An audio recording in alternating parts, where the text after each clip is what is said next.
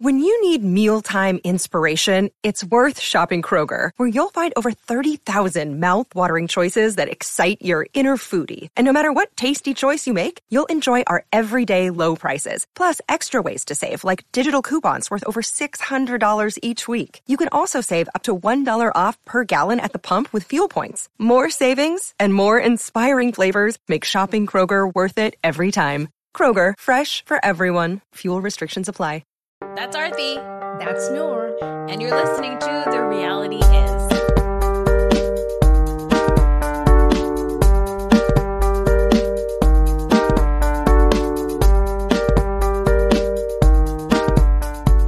Hey guys, it's just me today riding solo. Just Noor, no Arthi, but I have a guest on the podcast today. Whether you're riding as an M Night of the Round Table or you have a seat at the lunch table, you know her as the many faces of Oh No Bravo on Instagram. It's the one and only Chelsea. Hi, Chelsea. Hi, thank you so much for having me. I'm sad that Arthi's not here because she keeps being like, I feel like I've seen her somewhere in public.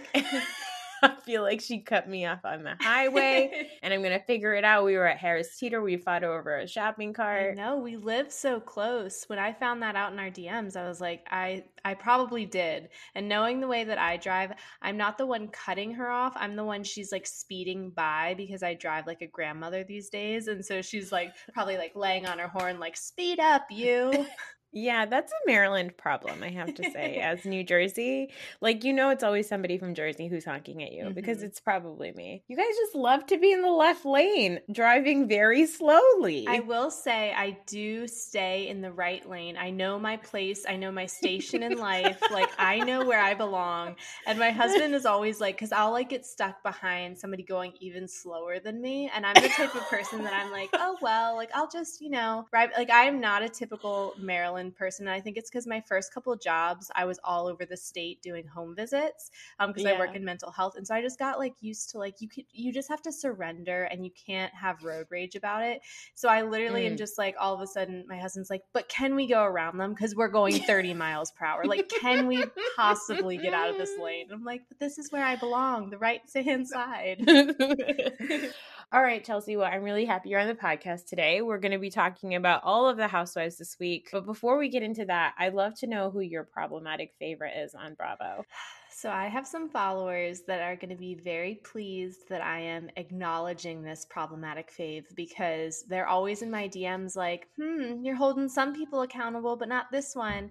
And it has to do, I love that, with one Lisa Barlow. Oh my God. I love her. I find her chaotic in the best way. I don't think that she knows how wackadoodle she is. Yeah. But the woman voted for Ted Cruz. She did? She did. So my line in the sand, because I had a follower, and I love my followers because they get me in check. They like hold me accountable too. And they're like, you're going pretty hard with the Craig and Austin, Tommy Lahren of it all. Your girl voted for Ted Cruz. And I'm like, okay. No. When she goes live on Instagram with Ted Cruz, that's when I'm going to have to like cut ties. But I acknowledge that she's probably a garbage goblin, but I love the woman. Do you think that she knew that she was voting for Ted Cruz? Yes. I think she's smarter than we realize. I feel like she knows what she's doing. Interesting. I feel like that's, I was going to say, I don't think that's true, but then I'm very easily convinced.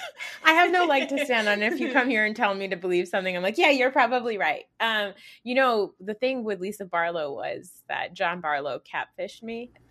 Not catfished, guys, not catfished, capfished, which is where when a man wears a backwards like baseball cap, you're like, yes. Oh my God, are you hot?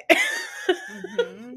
Yeah, I wish that he would surrender to the baldness. You know that I love a bald man, and I feel like he could pull off the shaved head. Like, I feel like it's time to just let go. Like, there's nothing worse than when it's like that 7th grade little like spiky hair because they don't have that much, so they try to like establish volume by just like doing the 7th grade swoop, you know? And it's like, the Carson Daly, you're not fooling us. Yes, the Carson Daly. I do have to say though, I do think that there is a new problematic fave on my horizon. Ooh. And that is one Kathy Hilton. Oh my God, I love her. it. People have talked about like the Paris Hilton documentary. I've never watched it.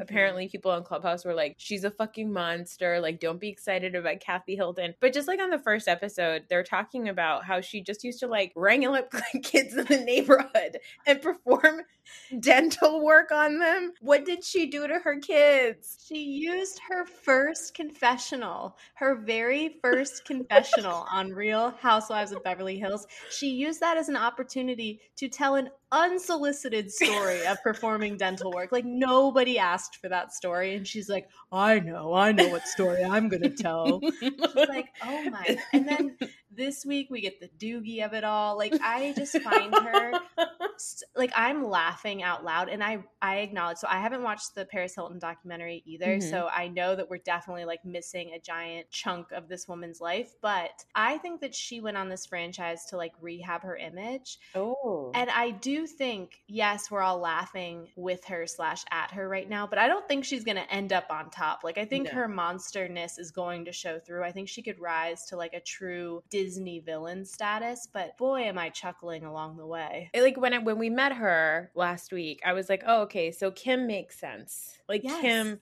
this adds up. Like, I get it. Because Kyle and Kim didn't make sense. But I was like, oh, it turns out like Kyle really might be like the most normal one of her sisters. But I'm with you in that I can already sense the heat. I can sense the back of your neck getting hot. I know you hate Kyle Richards. And I'm here to tell you that I do too.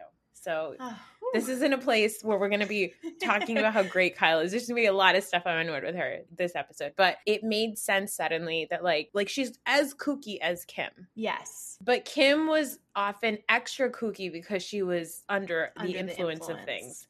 I think Kathy is kooky, but I think you might be right where she's like masking some like actual like insidious sort of like where is evil. The teeth collection? Like where is the teeth? Where has she hidden those teeth? I think she made her veneers out of them because those are really bad teeth. And you can tell like Kathy, I don't know if it's also Kyle. Kyle's doing like a Kathy voice this season. I don't know if you noticed that. Yes. She sounds like, okay, sometimes she sounds like, and I can't, my brain hasn't been working, but there's like, what, in like Madagascar? You know the characters from, Madagascar, the like little, like, what is it, like the meerkat looking fuckers, like the little guys? Yeah, the ones that are like on the island doing all the things. Yeah, the dancers. Julian? I think one of them's name is. She keeps doing Julian voice from Madagascar. And I don't get it. And it almost, I'm like, I can't tell if you're doing Julian or if you're doing Kathy. Or if Kathy is doing Julian. And you're doing Kathy doing Julian. Yeah. And it's all also because of the teeth. The teeth are crazy. I'm going to need people to stop getting veneers. Like, that's where it's my line in the sand. I forget who said it. It may have been you. It's probably you, because anytime you post something, I'm like, yes. Like, I'm just like shaking my head like, yes. But like, I can get through the stages of the new faces and the new noses and the Botox. But the moment that these women get new teeth, like, that's my line in the sand. I cannot recover. And I do think that that's what Dorit has done this season. Yes. Like, Dorit looks amazing, but she looks like a face-tuned version of herself, and it's really freaking my brain out.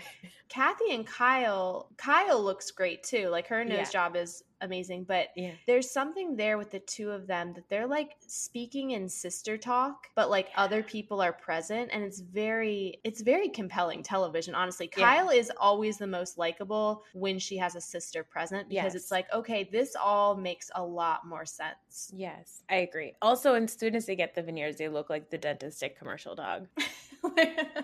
Like, immediately. It's all I see. There was somebody, I think Tom posted, I'm sure it's all over the internet, the Vanderpump Dogs series that released on Peacock exclusively. And there's like a picture of like Lisa Vanderpump standing there with a bunch of dogs, but all I saw were her fucking veneers. Like, it was these chompers that they keep getting. Oh. You know, the one person I respect with her teeth is Sonia Morgan. Sonia's like, sometimes I got them, sometimes I don't.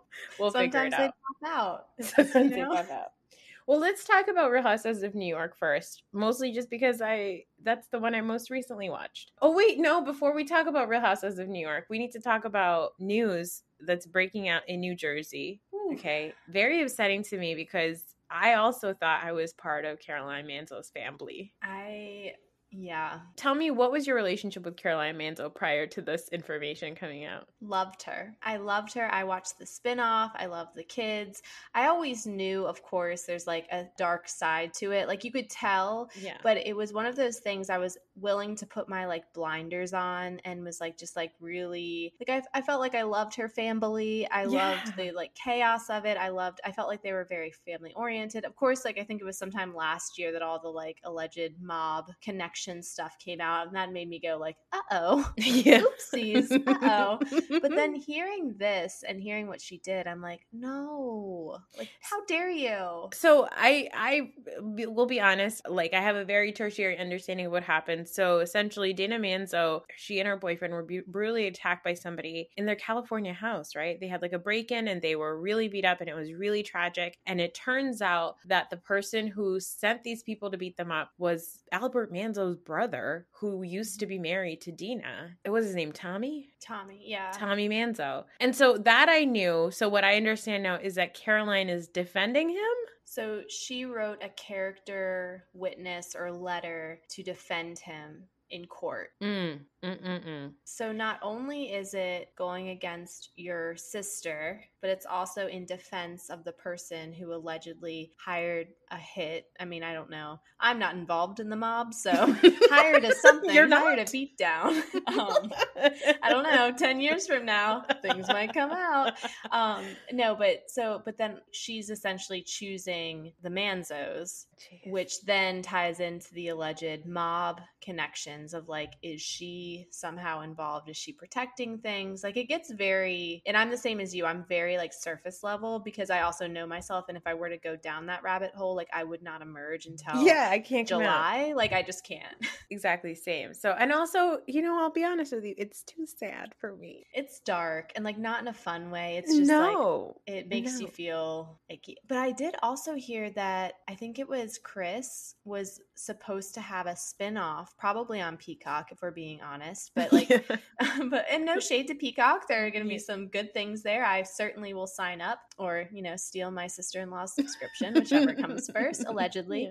I heard that he was slated to have his own spin-off, like a Vanderpump Rules style, like kitchen chef show or something, which I'm like, how does that work? But I'm wondering if the plug will be pulled there or if they're just going to let it go. I don't know. Bravo, I just can never get a read on like where their line in the sand is for anything, No, I don't think Bravo really even has like, I don't know about Bravo's moral compass or if it really even exists anymore. I'm really not sure about it. We're just like these people like shouting into the void on the internet with like our petitions and our like and our Instagram stories and like tagging them, and like every once in a while they'll like reshare something and we're all like congratulating each other and like throwing a party, and they're just like laughing in their like pool of like Scrooge McDuck money, like literally swimming in their coins. Yes, I do often think that way. Like I started to think that maybe it's not that way, but I've been on Clubhouse recently and I was on Club Bravo a couple of times, and especially around the stuff with Tiffany, everything that went down. There was some guy from Bravo on Clubhouse and he said something like, I know that like Court and Chart Westcott are saying problematic things, but have we seen, like, has Cameron actually said something terrible that's like racist to Tiffany? And everybody in the room was like, what the fuck? Did you watch the show? Like everybody was like, they lit him up. But this is a guy that has, and I don't know who he is. I don't know what his name is. I just know that he works in Bravo somewhere. And he was asking these questions. And I was like, it very much feels like the way Leo is just sort of like reading an article about Heather's podcast, but not actually listening to her podcast. It feels a lot like that. Yeah, where it's like very surface level and they're kind of like taking the Cliff Notes version to like be able to talk on it. And it's like, oh, you don't actually know anything. As I think they mostly just want the bottom line. Like that's really all they care about. And the evidence to that, Exhibit A, is Kelly Dodd. Like Kelly Dodd is a perfect example that Bravo is going to protect their pocket before anything having to do with a moral compass, because Kelly Dodd represents Orange County. Like her beliefs and what she's saying on social media, while problematic and unsafe and awful, it's the people that are tuning into Orange County or that see themselves in Orange County are agreeing with her. And there are people saying like, I only watch Orange County because of Kelly Dodd. And so Bravo does the this thing where it rides the line of like, how far can we push it of being in the center where we're appeasing people by like reposting a petition, but also not firing Kelly Dodd so that this group of people feels like they're being heard as well. Yeah. I also think that Bravo is still under this like delusion that the people that they were trying to tell us that we should aspire to be like when Housewives started are still the same, like that, like those people watched OC were like, oh yeah, this is so aspirational. A bunch of people thought that maybe. I'm sure they did. And those are still their viewers. Like, I think that they still think that that is what they are selling. And I'm like, no, we've moved on from that. First of all, I don't even think the OC ladies are like that rich. Like, they're actually not. You know, they're wealthy and successful in whatever way. But like, if you think about now all of the franchises that we've had, OC's like very slim picks. Yeah, no, definitely. I didn't watch OC last year, or maybe even the year before, but I do remember that Kelly at some point after her divorce had moved into this like really weird looking apartment. The upper floor. The upper floor. And they had stairs on which that allegedly had pushed her mother down. So, anyway, I can't believe I'm spending too much time talking about OC, a show I don't I'm sorry, I brought us here, so I'm sorry. Yeah. I take accountability for that. Yes. Please do. Okay, so let's talk about Real Housewives of New York. We start the episode with Sonja's breakdown, which is fueled by her fear that her daughter, who is the great-great-granddaughter of one of the oldest and wealthiest American families, won't be able to pay her bills because Ramona likes Wells Fargo. The ladies shuck oysters. We meet Garth. Leah takes a dumb vow of silence, and then she picks a dumb fight with Holla Heather Thompson. What are we going to do with Sonja, Chelsea? I don't know, because it's at this point, like, it's getting sad and dark, and it's been sad and dark, and I just feel like at what point are we witnessing something that is, like, maybe shouldn't be on television? Because I really do feel for her, and there's like real pain happening. Yeah. And I do acknowledge, I think that Sonja is much smarter than any of us give her credit for. I think she knows what she's doing to some extent. I think that she's like very crafty in the persona that she portrays on the show, but it's twofold. It's one is, I really hope that she's not just seeing this healer and that she's like seeing a therapist, because this is now like 10 years of the same thing we're hearing. But then selfishly also as a viewer, I'm like, okay, and this is 10 years of the same thing we're hearing and experiencing.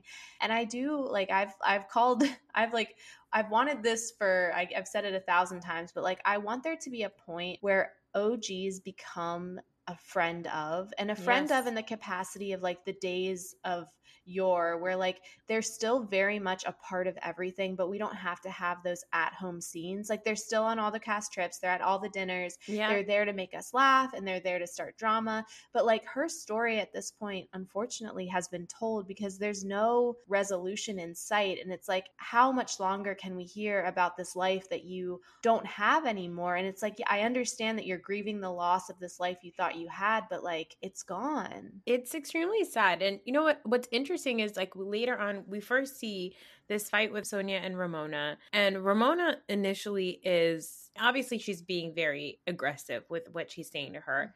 And Ramona says, I don't know what she said, but she really comes at Sonja. Sonja gets upset because Ramona's not saying anything that's not true.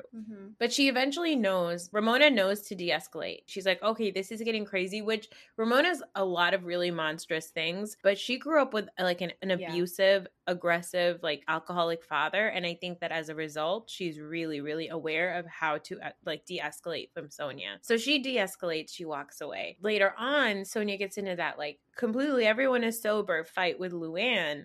And Luann in that moment takes like all episode really takes every opportunity she can to like trash Sonja. And so you have this interesting dynamic where these are supposedly two of Sonja's best friends in the show at her job. And so you have Ramona, who the next morning is actually lovely to her. Like, I want to ask you, as a mental health professional, what do you think about Ramona as a therapist to Sonja? I was horrified at how good she was. Like, I mean, like, I truly, the last couple of seasons, I've been like, I think Ramona is truly in therapy, because we like hear her using these like buzzwords, but like, I believe that like some of it is soaking in. Like, I hate to be the one that's like, I think Ramona Singer might be changing. But like, the things that she was saying was spot on. And it was almost like she was like this little kid, like playing the part, like, okay, we're going to play therapy and I'm going to be the teacher.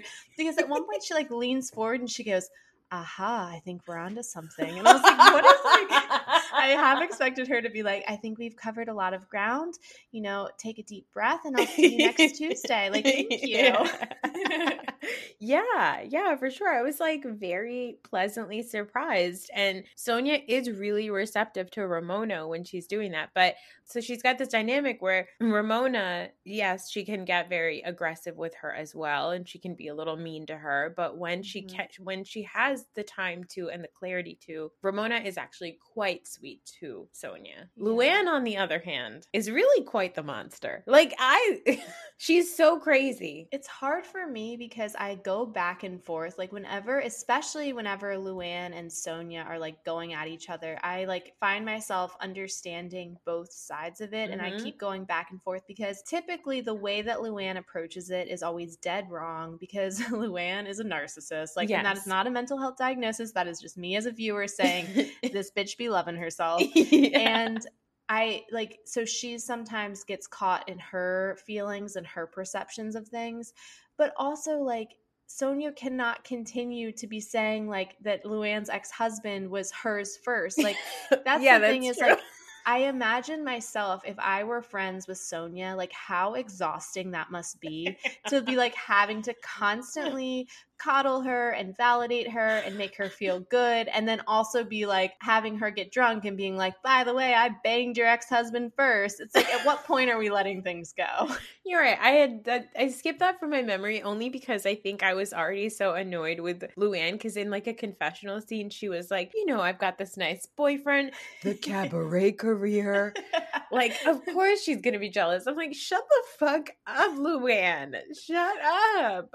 God. And so after that, anything Lou did, I was like, shut up. And then she has the boyfriend. The boyfriend shut up. What did you think about Garth? I felt like I know that like we use the term gaslighting too frequently on Bravo. Mm-hmm. They gaslighted us. I don't care. Like I was gaslit.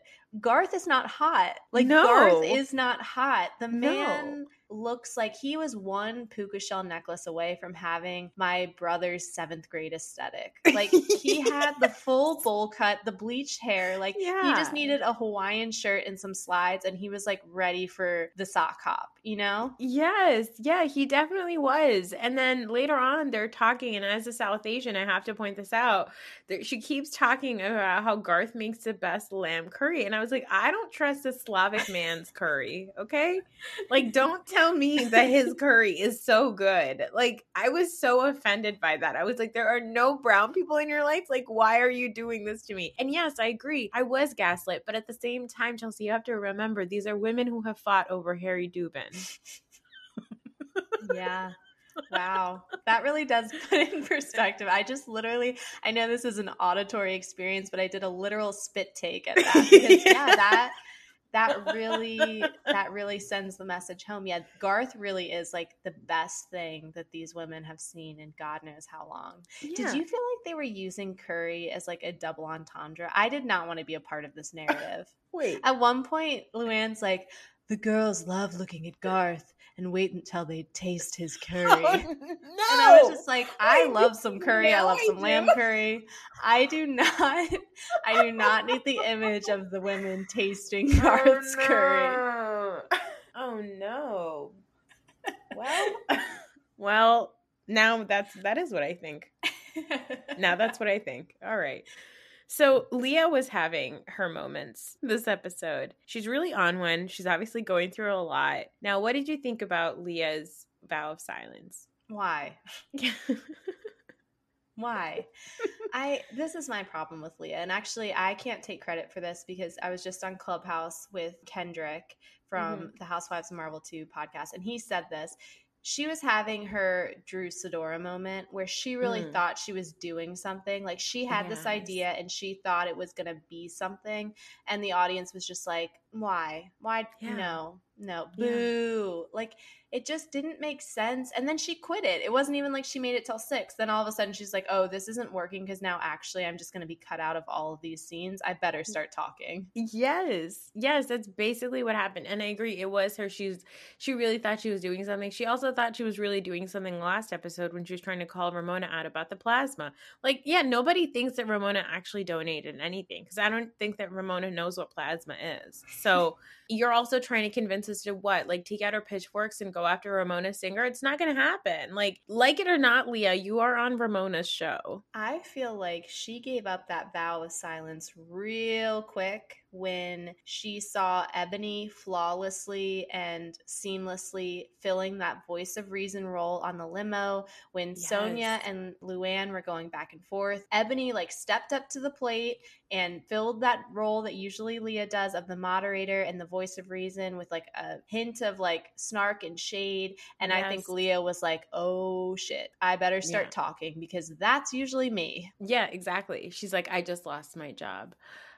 So Leah, first she's just like belligerent and just yelling at everyone. She takes this vow of silence, and then her big raging thing that she's been taking every moment she can to talk about is she's really mad at Heather Thompson. So Chelsea, I have to ask, do you like Heather Thompson? Holla!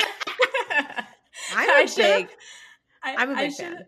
Okay, good. So I should have actually made her probably my problematic babe. I did not realize, and this is like what a narcissist I am, that I just assume like whoever I love, everybody loves. And so it was a couple of months ago when we saw like that when it leaked that Heather was filming, I like posted on my stories like, yes, guys, like we did it, Joe, like we're doing it, like Heather's here. And then my DMs were just of people being like, are you effing kidding me? Like, I hate Heather. Like, how dare you? How could you do this to me? ? And I was like, oh, cool. She's low-key the most polarizing person in Bravo history. Got it. Who would have thought? It's insane to me that she is. Because, like, I actually will say the season when Heather came on, and I remember seeing Hala in the tagline, that is the one season where I was like, oh, the show has, like, it's over. It's done.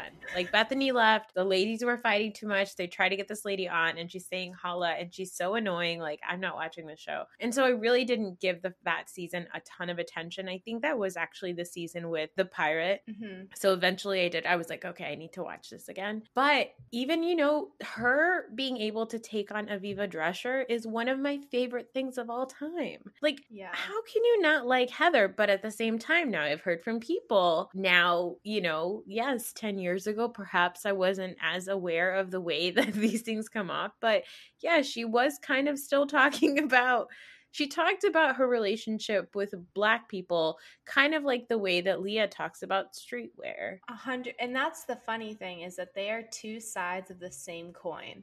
Like, Yeah. they are Wendy Williams hugging her wax figure. Like, they are the same. And that, I think, is why they rub each other the wrong way, is because they're the same.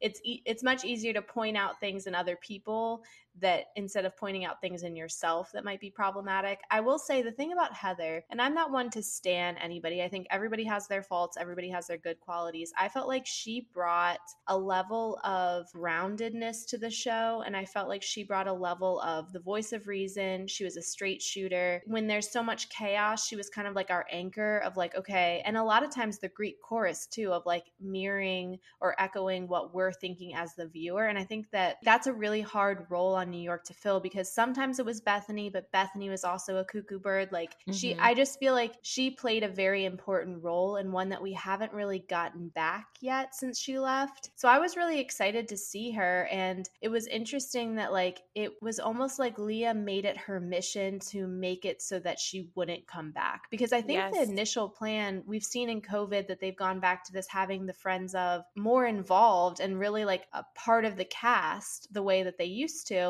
So I think the initial plan was for her to be like around a lot. And it seems like Leah made it her mission to like make that not a thing. Also, I don't believe this narrative that like Luann didn't know that Heather said something on the podcast. Like, you're telling me that there was this like salacious headline and Luann never read it? You're telling me Luann de Lesseps doesn't have a Google alert on herself?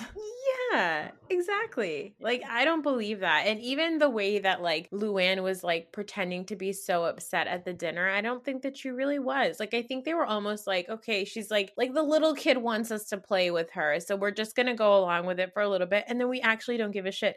And yeah, she made an accusation that Luann does hard drugs. Yeah. And Joe Gorga doesn't pay his bills. Like, we're not, this isn't news. This is like, it's so annoying. What was it, the thing that just came out recently that was like so, oh, yes. So you watched House of Sunset? Yes. Yeah. The big breaking news was that Mike Shued finally admitted that those text messages that he sent to that girl were actually him. It was like, yeah, this is not news. His iCloud wasn't hacked and there was one single conversation that took place.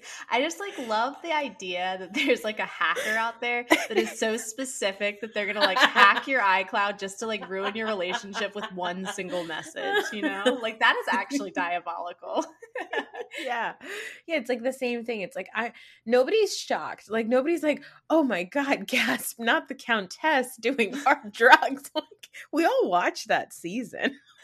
I just feel like this is my issue with Leah is I called it that she was going to have the second season Housewives Curse where she's been pumped up the first season. Everybody loved her. She had like an unprecedented great edit. I think that they were almost doing like damage control because they knew that we as the audience were going to be Googling her and they almost had to like course correct for some of the things we would find. Like she had an amazing first season. Like I can't think of really anybody that had a better first season out of the jump than Leah McSweeney. Yes. And so I knew that like you can't keep that pace up. She was due for like at least a little dip. I think the issue now too with her is that she thinks she knows how to play the game. Like she's like, I have one season under my belt. I know what I'm doing now. But the best housewives are the ones who are messy and keep their hands clean. Like it almost would have been worth it had she slowly brought up, like I'm imagining how somebody like an experienced veteran, I'm trying to think like Karen Huger or like the way LVP used to do it. Back in the day, LVP, perfect example, like season 1 or 2 LVP of like bringing up like,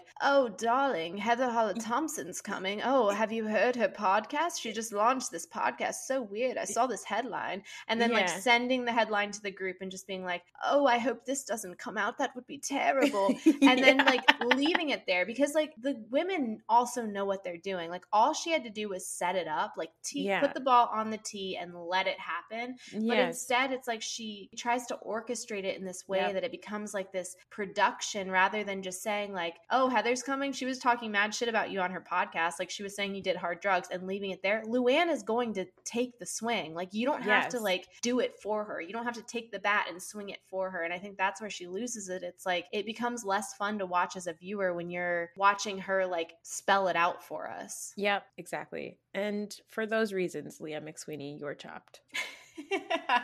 Do you have any other thoughts about New York? No, I'm enjoying it. I'm loving Ebony. I'm feeling like they're picking up steam. I'm really like, for only having 5 housewives, I feel like they're doing a really good job. Yeah, it's very content rich. Like I never get bored. I never like have to open up my phone and start playing a game. Like, you know, that often happens with Beverly Hills, which we're going to talk about now. So on this episode of Beverly Hills, we got to know Crystal more. Garcelle and Kyle have a lunch, and Garcelle, like, very politely and beautifully slays Kyle Richard. Just rounds of applause for that. The ladies go to Lake Tahoe, where they cook and play games, and as usual, everybody except for the women of color are extremely fake to each other. And Sutton might be maybe like a little bit racist. No. Not Sutton. Yeah. So Crystal, I really love this intro to her. I love that we got to know more about her than we've like ever known about Erica. Exactly. Yeah. So Crystal for me had a tough first episode because she was kind of an asshole. But as we learned more about her this episode, I'm like, oh, you're an asshole, but you're also low-key a great housewife. Like I'm so excited to learn her story, to learn more about her. We met Lucy, who I need just a full spin-off of. I love that Lucy, I don't even know her title, nanny, housekeeper, queen of the house, low-key boss.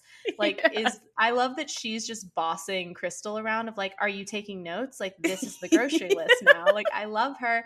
I love that her brother is a pop star, but she's made him her Manny. Like, there's just so many layers to her. And I feel like she has like big dick energy and I'm here for it. She's not about to hide it. Like I watched it and I was so happy for her, and it kind of crushed me at the same time because it did pull me back to like thinking about Tiffany and how Tiffany also had the potential of having big dick energy, but she was just with the wrong people who are like not there to celebrate her. And I think in this situation, Crystal knows her. She knows her standing with these women. Like, essentially, her husband is the most wealthy out of all of them, I'm pretty sure. So that kind of also helps. Did you know, though, this is like, I just found this out, though. Her husband directed The Lion King. Oh my God, I didn't know.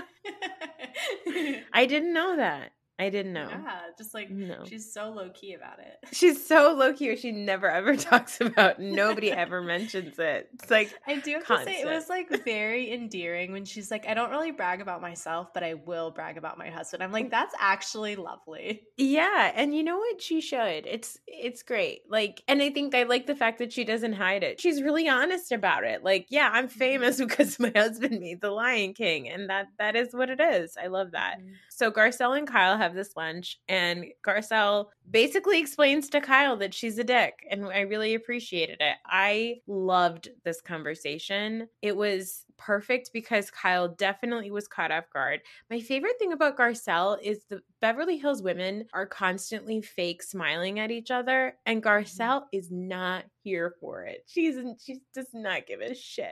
She has the biggest dick energy in the room because she truly, like, I mean, like, I don't want to use that term loosely. I know I've been throwing it around, but truly, if I had to pick one person, Kathy Hilton, but also Garcelle, like, because she truly, like, Garcelle sits there and she looks at you with those eyes that are like, are you really, no, you're not going to do that. Because Kyle was like, it was classic Kyle to be like, I did this terrible thing, but I just want to move forward. I just want to give you a hug. I've been tested. Let's hug. And Garcelle's like, we can hug, but let's circle back to you saying I didn't pay my fucking bill. She's like, can we circle back to that allegation you made about me on national television? And Kyle was like, I think even then caught off guard. Like, I think Kyle is so, and same with Brenna last week. Like, I think they're so used to this like formula that takes place on Beverly Hills of like, we do nasty things to each other. Then we have this fake conversation. We say we're going to move on. And then we continue talking shit. And Garcelle's like, no, actually, like, we're going to talk about it. It was perfect. And, because of the fact that Bravo has done quite a terrible job about talking about things that affect people of color, I do think that right now, so far, Beverly Hills is doing pretty well. Like, and it all comes down to the people that they're actually casting, right? Garcelle has the capacity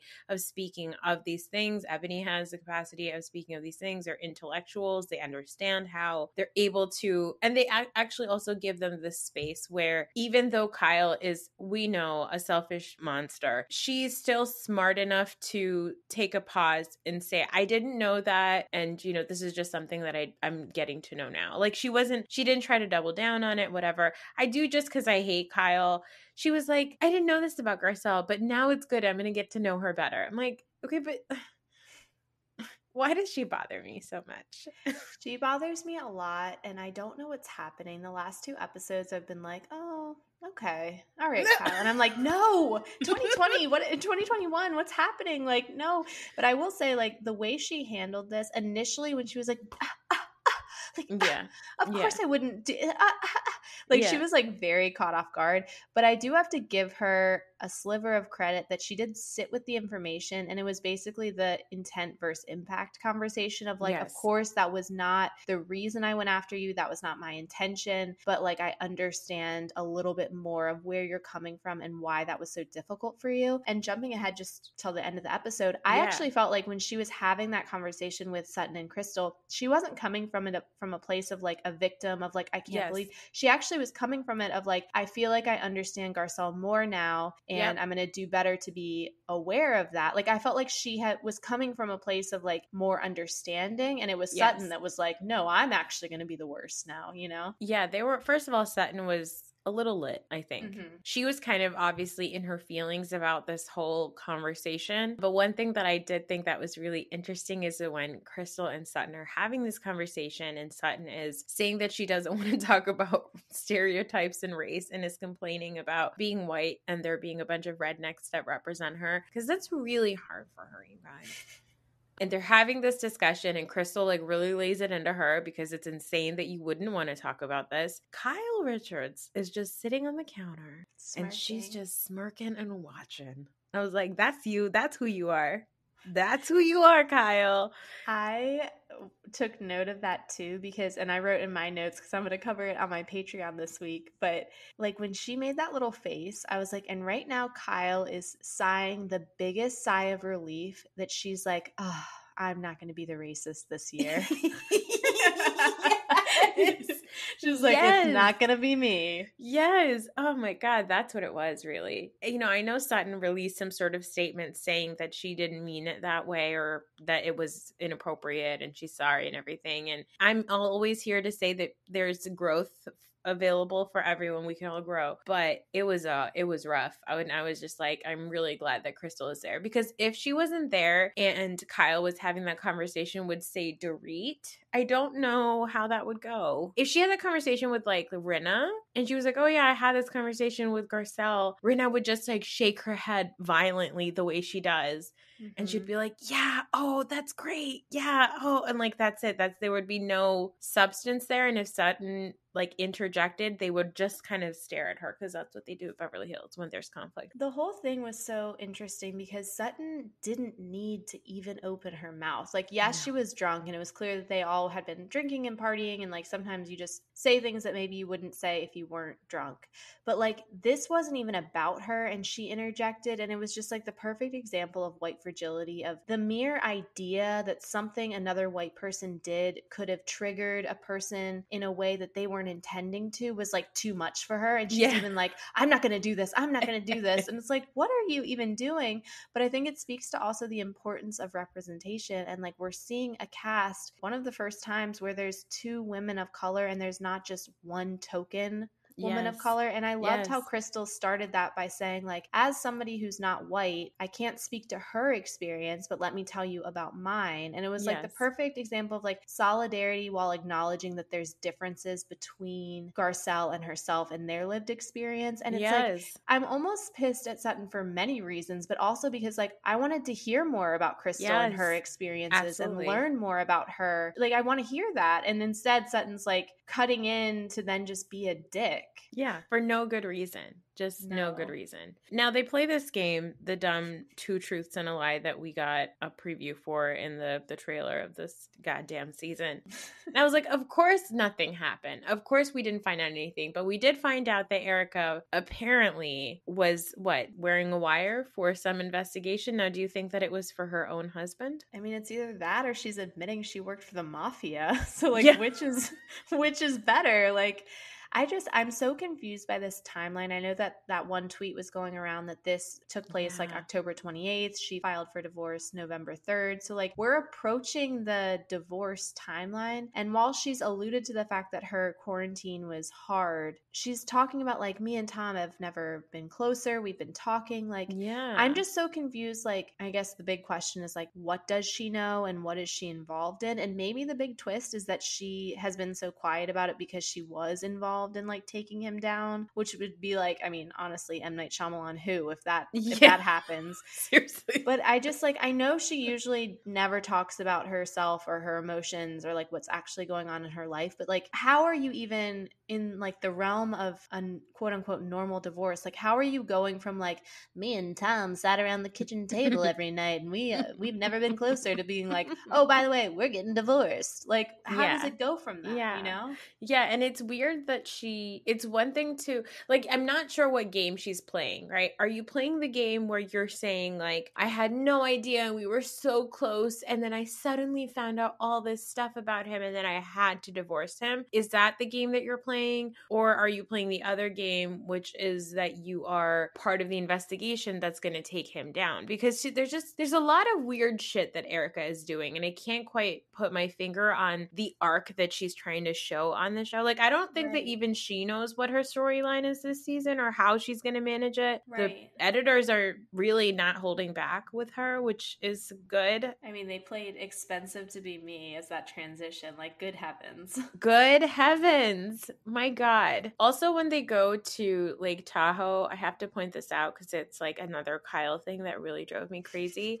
Garcelle tells the ladies that she's afraid of flying. Now, Kyle, what happened, honey? What happened? I thought you were so afraid of flying. Nor, we are synced at the brain because my comment on this, and again, if you guys want to hear all my thoughts, support me on Patreon. I'm exclusively covering it over there. But my comment was that that Kyle Richards was seething, but she's like, this bitch just low-key accused me of doing something problematic, and now she's stealing my phobia, and I can't say a damn thing.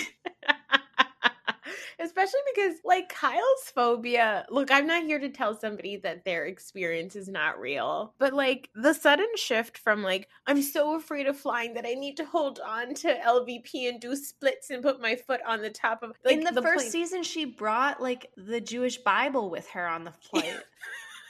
Like, I just did a rewatch for Monty's Patreon. Like, the very first episode, she literally brings the Jewish Bible and is like, I'm praying over it because she was so frightened. I don't believe any of that. I think that she's just so phony. There's nothing about Kyle that's authentic, but I will say that her face work is phenomenal because I think she's going to Dorit's doctor. Yeah, she went from prop work in season 1 to now she's having to switch lanes a little bit. Now she's just concerned that her nose is ballooning in air. And again, freaking Kathy Hilton being like, well, it did get a little bit swollen. Like that, like harsh truth that only a sister can give you of like, yeah, I was looking a little swollen. Yeah. Hey, we were talking, I think you and I, when initially it was revealed that Kathy would be on this season, you and I were talking about the Barbie Skipper energy that we might get. Like, I'm not sure if we're there yet. It's not Barbie Skipper because I think it's too dark. I mean, it's Barbie Doogie. Yeah. Like, watching Kyle die 1,000 deaths when Kathy was repeatedly calling her Doogie at the dinner table. Like, Kathy Hilton, when they're like, what is a Doogie? And she's like, a Doogie, like a little Doogie.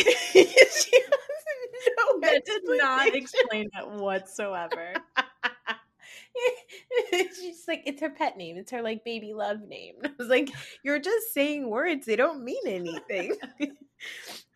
Would you eat a meal that Kyle prepared? Or that meal? I mean, that meal, no. Not, yeah. Well, I don't know. I like to eat. I'd probably scrape off the top. I was so impressed. I was like, again, gonna give her some kudos. And then I saw it catch on fire and I was like, there it is. But I do believe, like, because Kyle, there's always gonna be a scene of her cooking at the kitchen island, being a good mom. Like, I do believe she actually does cook. So I would probably take her over, like, anybody else on the cast. For sure she cooks, but that night, I don't even know if she really even cooked because there was a sous chef that was doing all of the work. And that's what I was going to say. Somebody else, like, popped in. I'm like, where is this fellow? Like, okay. Who are you? I also want to point out, because there was not a lot of Dorit content this episode, and I love Dorit. Mm-hmm. Dorit is, okay, I'm going to say a statement. I don't know if it's a crazy statement to make. I think Dorit might be the original Lisa Barlow. Their energy is very much the same. I love Lisa Barlow because Dorit is like my number one. Have you just like solved a mystery? I think you have. Chelsea, I believe in psychology. They call it a breakthrough. Somewhere Ramona's in lingerie like, see you next week. That makes total sense. Dorit's worrying me because I think that she's coasting a little bit. I know we're only 2 episodes in. We have plenty to go. Last season, she was like the weirdly accented voice of reason, which I appreciated because I was like, how did we get here? Of course, in 2020, somehow Dorit has become the voice of reason. Like, we are living in the upside down. Yeah. But I feel like she's been very much just in the background so far, and that concerns me because I'm like, okay, Dorit, like, you're going to need to do something anytime soon. I agree with that because I do love Dorit. And I wonder if Dorit is also like really coasting on just how beautiful, how enchanting she is to a lot of people on the internet, and just like how her Instagram, her like social media journey is great. But I thought one of the funniest things was when they cut to like a flashback of some lunch with Dorit. And I was like, who's she? Who's this old housewife? I forget her. Yeah, it is. I mean, she shows up every season, new house, new accent, new face. Like, yeah, it's just a rite of passage for Beverly Hills. That's how we know the seasons are changing. yeah. And I love that like Mauricio and PK are now just like doing their bromance thing. Like your friend, your close friend, my PK. close personal friend PK. I have to be careful what I say. PK, don't unfollow me, please. And I have to say, little Jaggy holding the blackmail. Well, I guess you're not going to get hugs and kisses anymore. I'm like, damn, this kid knows what he's doing. I love him. I just love that he was like straight up went up to his mom. He was like, you don't look good. You look like you're wearing a robe. Like he went from not saying any words to like completely trashing his mother. And I was like, I kind of love this journey, Jaggy. I also love Phoenix. She's finally getting her attention because we didn't see her for a couple of years. Was she the one that dropped, or was it Jaggy who dropped the like 3D claymation characters? Oh, it was Jaggy. Oh, I was gonna say if that was Phoenix, that like she was like banished and she like is finally coming back. Yeah, exactly. Now, do you even think it's worth to talk about this conversation with Lisa Rinna and Garcelle? Because Garcelle just like does not care. Well, I don't know what Rinna's looking for. The only thing that's, in my opinion, worth talking about is the fact that like they're not speaking the same language, they are not on the same show, they are not on the same planet. Like Garcelle, I feel like is trying to have a conversation with Lisa Rinna, her friend of 20 plus years, and Lisa Rinna, the TV villain character caricature, is having a conversation back with Garcelle. Like Garcelle is like trying to like sit down a child and being like, this is why I don't know, I'm like using the example from my real life. What did I say 1,000 times today? Hands are not for hitting. Hands are not for hitting. And Rinna's like, and here's a baseball bat because I'm on reality TV. You know, like yeah, she's like, that's showbiz, baby. Like, hey, see? Because like Garcelle gives this like very like heartfelt thing of like, you know, trust is so important. How can I trust you? All this thing. And then when Lisa Rinna's like, yay, oh yay, you shared that with me. I'm like, this is not an appropriate reaction to what she just said. Yeah, what's happening? It was so weird. It almost sometimes feels like when Garcelle is sitting with Lisa Rinna and having a conversation, like Garcelle is looking at Lisa Rinna's face, but I imagine that Lisa Rinna's vision is like Garcelle is there and Garcelle is blurry, but really what Lisa Rinna sees is like the room behind her and like the cameras, you know, like yeah. Lisa is not thinking about the person who is sitting in front of her, and she just, that's why she just nods. She just does her like aggressive nods. You know, she's like the 5 things that she says. And let me tell you something, Chelsea. Lisa Rinna is my problematic favorite. Oh, no. Oh, no. Well, this has been fun. Bye. Follow me at Ono Bravo. Not last season. Last season, I think she did too much. I feel like, okay, this is the thing about Lisa Rinna. When she's good, she's so good. Like, when she's playing that role and it's hitting and it's like I actually feel like she would be an amazing friend of. I don't need any home scenes with Harry Hamlin, like, being forced to be there barbecuing. Like, I don't need to see any of that. But if we were to have Lisa Rinna, the friend of, who shows up and is like, hi, hello, oh, hello, yeah. Oh, yes, were people doing coke in your bathroom? Like, I'd be here for it. Yeah. The issue is she loses me when she's like telling everybody else to own it, but she hasn't had a storyline in God knows ever, maybe ever, like that doesn't revolve around a family member that's like authentically her showing herself to the camera and to us as the audience. So when she's good, she's so good. And then when it's forced, it's so forced. The way that you said like Kyle is better when she's with a sister, I think Lisa Rinna is better when she's with Eileen. Yes. I haven't loved her since Eileen left, because Eileen was like her voice of reason anchor. Like they were a partnership where like Eileen wasn't necessarily very compelling television, but like as a duo of the two of them coming in, it was like magic. Yeah, exactly. Well, any other thoughts about Beverly Hills? No, I'm like cautiously optimistic. I'm really enjoying it for the first time in a while. Like I was like laughing, I was engaged, I was like here for it, and I was like, what is happening? Is this going to continue? I was also like fully watching it. I wasn't distracted at all because I was annoyed last episode. The premiere was like 8 minutes of previews. Yeah. So that's never a good sign. But this was good. This was promising. Hi, everyone. So before we get into the Real Housewives of New Jersey discussion with Chelsea, I want to preface this part of the episode by saying that we did not cover the discussion around sexual harassment because we truly didn't have the emotional space to talk about it. After seeing the reactions and honestly warranted outrage on social media about how the discussion was presented, Chelsea opted out of watching the reunion because it was very triggering due to her own personal experiences. The fact that this extremely sensitive and triggering topic was presented on the show with the same humor as Teresa not knowing what an analogy is or how to say the word ingredients was extremely callous and painful to watch. In an effort to be mindful of our guests and also our listeners' experiences, we will not be covering that topic this week on the podcast. We might talk about it next week. We'll figure it out.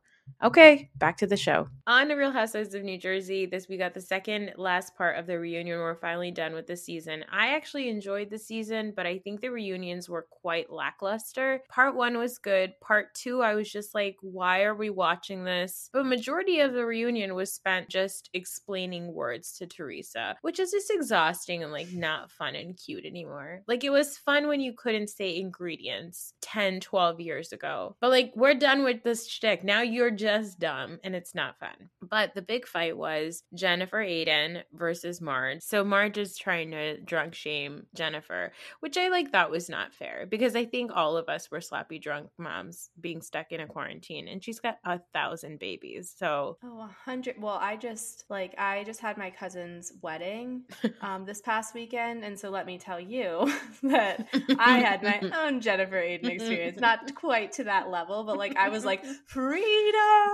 Like, yeah, it's the first time we had left my kids. I was like, ready. No, I didn't get like carted off or throwing up on myself as I left, but like I totally understand that. And I think Marge sometimes toes the line of like when it comes from a place of concern and like you're actually like wanting to take care of your friend and making sure they're okay, like I think that's very admirable. And I think all of us need that like mom friend of the group that's like, okay, it's probably time to drink water, and like when that person says it to you, it's coming from love. But Marge like teeters sometimes for me where it's like you're actually just kind of being very judgmental and like it doesn't make anybody want to do what you want them to do.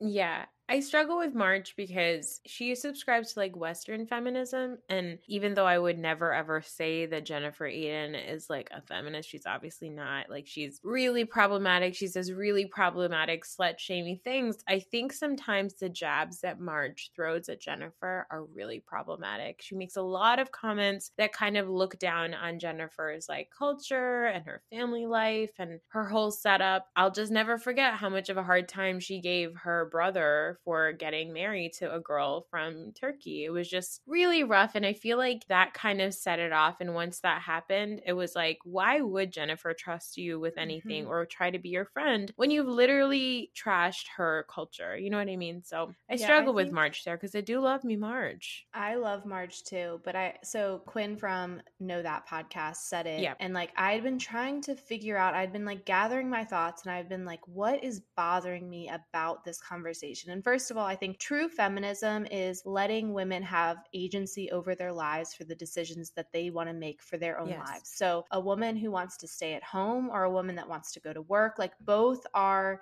acceptable and should be celebrated as choices that they are making for their life. Like that is true feminism, is that women get to decide. Yep. And it doesn't have to be you're going to work or you're staying home or maybe you're doing both. Like there is no right answer, and that is feminism. But Quinn said that Marge has like 80s feminism, which is inherently white feminism, of the idea that like the right thing to do is to go to work and, have a career and do the damn thing. And inherently then women who are choosing to stay at home and raise a family are not doing feminism right.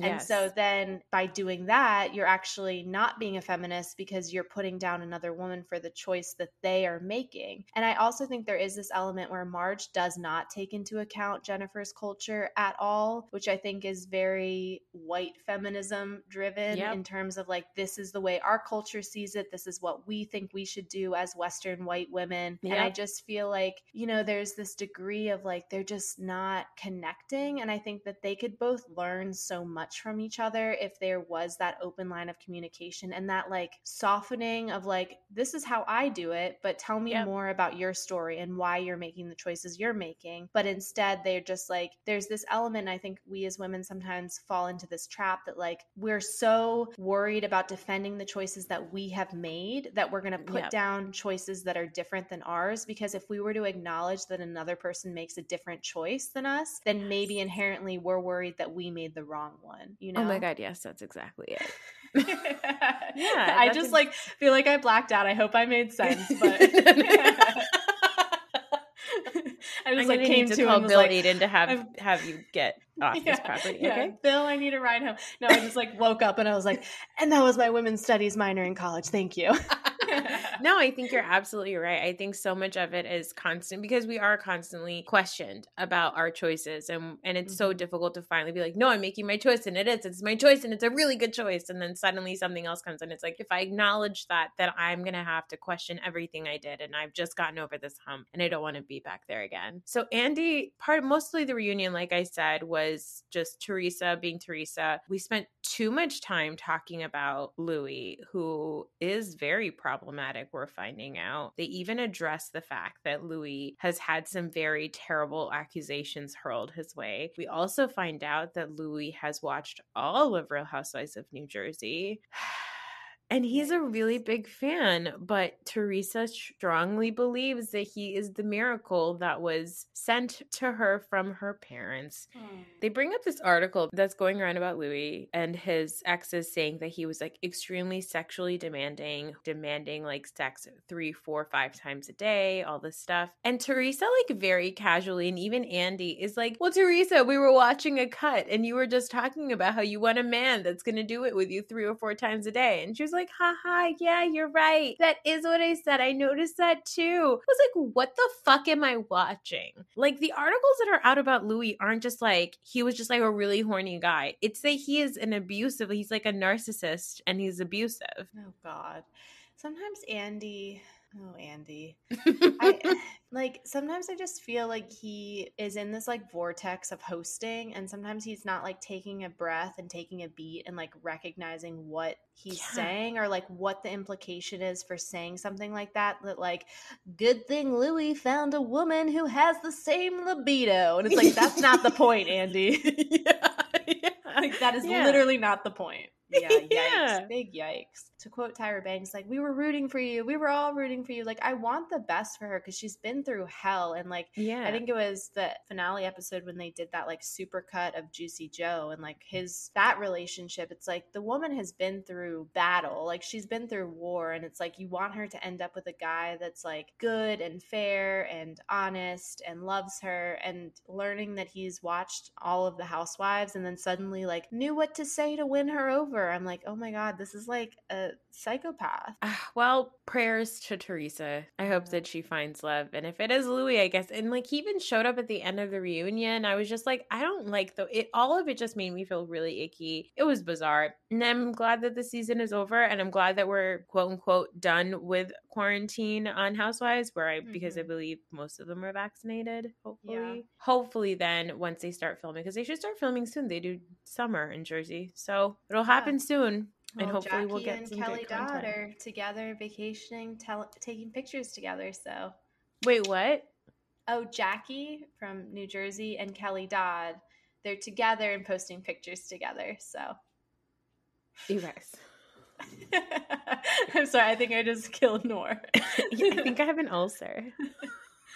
Yeah. Oh my God. Jackie, what? You actually need to go and look at the picture she posted, though, because it's a carousel. And the second photo is one of the most awkward pictures I've ever seen in my life, because it's the two couples and then they're both kissing each other. Like, the couples, it's not like a foursome situation yet, but it's just very uncomfortable. There she is. Are you into Evan? No, he looks like a Furby. Yeah, he's not my guy. And in this picture, he's very red. Okay, yeah, the second picture of the couples kissing is very weird. It's giving me very like first boyfriend ever, 8th grade vibes. Mhm. These are my boyfriends. These are our boyfriends. Like, we're gonna totally marry them one day. Like, it's like the first time you've ever kissed or something, like vibes. Oh no, Jackie. Well, it is what it is, I guess. I guess we'll find out what's going on there. Jesus Christ, I know. it's very upsetting. I'm more upset about this than I thought I'd be. I'm sorry. I felt like I just casually threw that out, but No, guys, it's good. It's good for the content. You got a live reaction out of me, you know? You can rarely get those anymore. Well, Chelsea, that's it for Housewives this week. Thank you so much. Tell us all about where everybody can find you and all of the things that they should be tuning into. Yeah, so you can follow me at Ono Bravo on Instagram. I do Instagram lives on Friday nights, 5 p.m. Pacific, 8 p.m. Eastern. I have the Know That guys on this Friday. We're going to be talking Roni. It's going to be a very good time. And then if you want to come over to my Patreon, patreon.com/Ono Bravo, I'm about to have Nora over there to just talk. I don't know what we're going to talk about. God knows, because I have nothing on the agenda. So go over there and listen to us just talk about whatever. Awesome. Thanks, guys. That's it for this week. We'll talk to you on Wednesday. Bye.